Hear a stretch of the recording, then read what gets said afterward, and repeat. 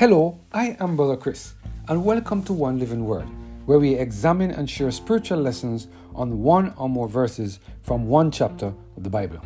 Today we're focusing on the topic, Take Control, Holy Spirit, based on our reading of Exodus chapter 32, verse 22 to 24. Let us hear what the word of the Lord has to say in this passage of Scripture. And Aaron said, "Let not the anger of my Lord wax hot. Thou knowest the people, that they are set on mischief.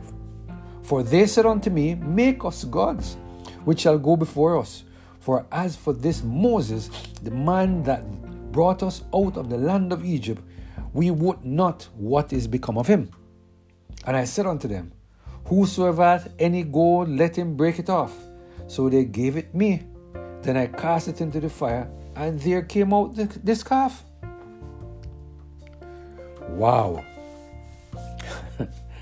Unless the Holy Spirit is in control of every single area of our lives, our filthy rags will always show forth.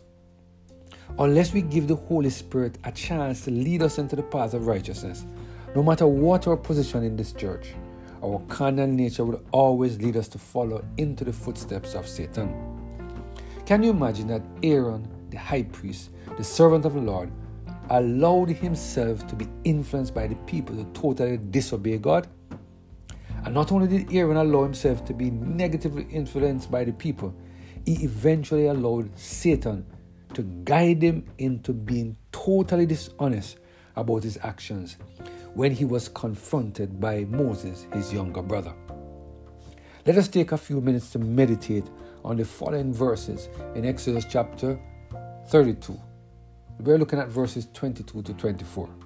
The word of the Lord said the following. And Aaron said, Let not the anger of my Lord wax hot. Thou knowest the people, that they are set on mischief. For they said unto me, Make us gods, which shall go before us. For as for this Moses, the man that brought us up out of the land of Egypt, we wot not what is become of him. And I said unto them, Whosoever has any gold, let them break it off. So they gave it me. Then I cast it into the fire, and there came out this calf. Do you see what Aaron did the moment Moses confronted him regarding his action as it related to the building of the golden calf? Doesn't this response from Aaron sound similar to the response that Adam and Eve gave to the Lord after they transgressed his commands? Here we see Aaron firstly blaming the people for what he calls mischief. Can you imagine that the high priest of God didn't have the backbone to stand up for what is right? Do you see what can happen to us when we do not allow the Holy Spirit to take full and complete control of our lives? If we think that blaming the people for being mischievous was really bad, take a few minutes and look at what Aaron said in verse 24. Really now? How does a golden calf come up out of a fire? Just like that? Here we see Aaron blatantly telling a lie because he didn't want to own up to the fact that he allowed his weakness to take control of his actions. Matthew Henry, in his commentary on this passage of Scripture, this is what he said. The frivolous excuse Aaron makes for himself. We will hope that he testified his repentance for his sins after being told better than he did now.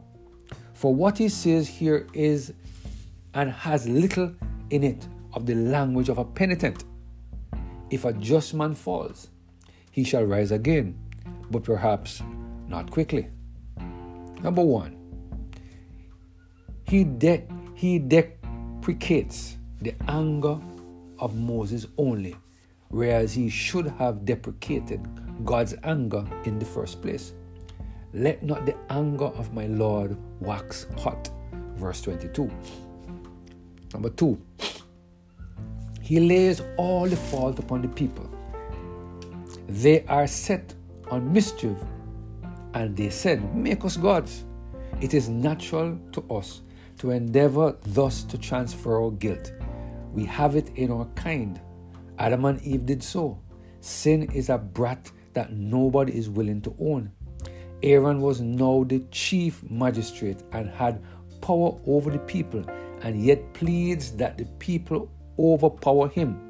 He that had authority to restrain them, yet had so little resolution as to yield to them. Number 3. It is well if he did not intend to reflect upon Moses as accessory to the sin by saying or by staying so long on the mount, in repeating without need that invidious surmise of the people. As for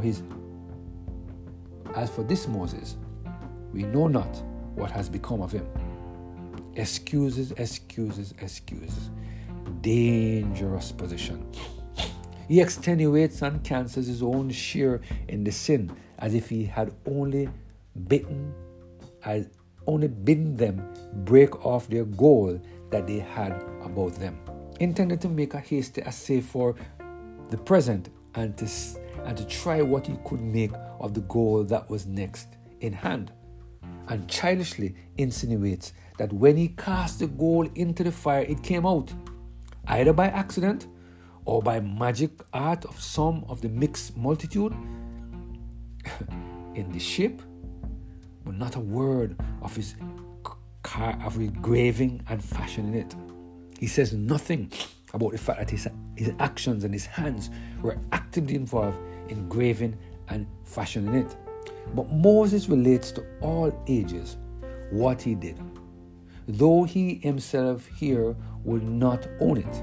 Note, he that covers his sin shall not prosper, for sooner or later it will be discovered. Well, this was all Moses had to say for himself, and he had better have said nothing, for his defense did not aggravate his offense.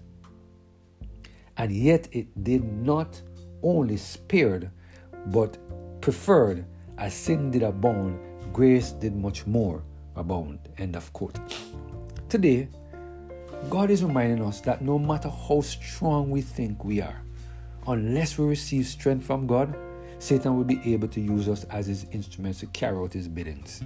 The only way to avoid being used by Satan is to allow the Holy Spirit to be in full and complete control of every single area of our lives. When the Holy Spirit is in control of our lives, he will help us to keep our carnal nature dead so that we can stand like a brave with our face to the foe. That is the end of our discussion for today. Let us pray. Heavenly Father, we thank you, Lord, for the reminder that unless the Spirit is in control, our actions will be devastating. Our words will be devastating. We will become agents of the devil. Help us, Lord, to sink our lives in your hand. Holy Spirit, take control of our hearts today and help us, Lord, that we will remain under the shadow of your wings, we pray. Through Jesus Christ, our Lord. Amen. Have a blessed and Holy Spirit-filled day.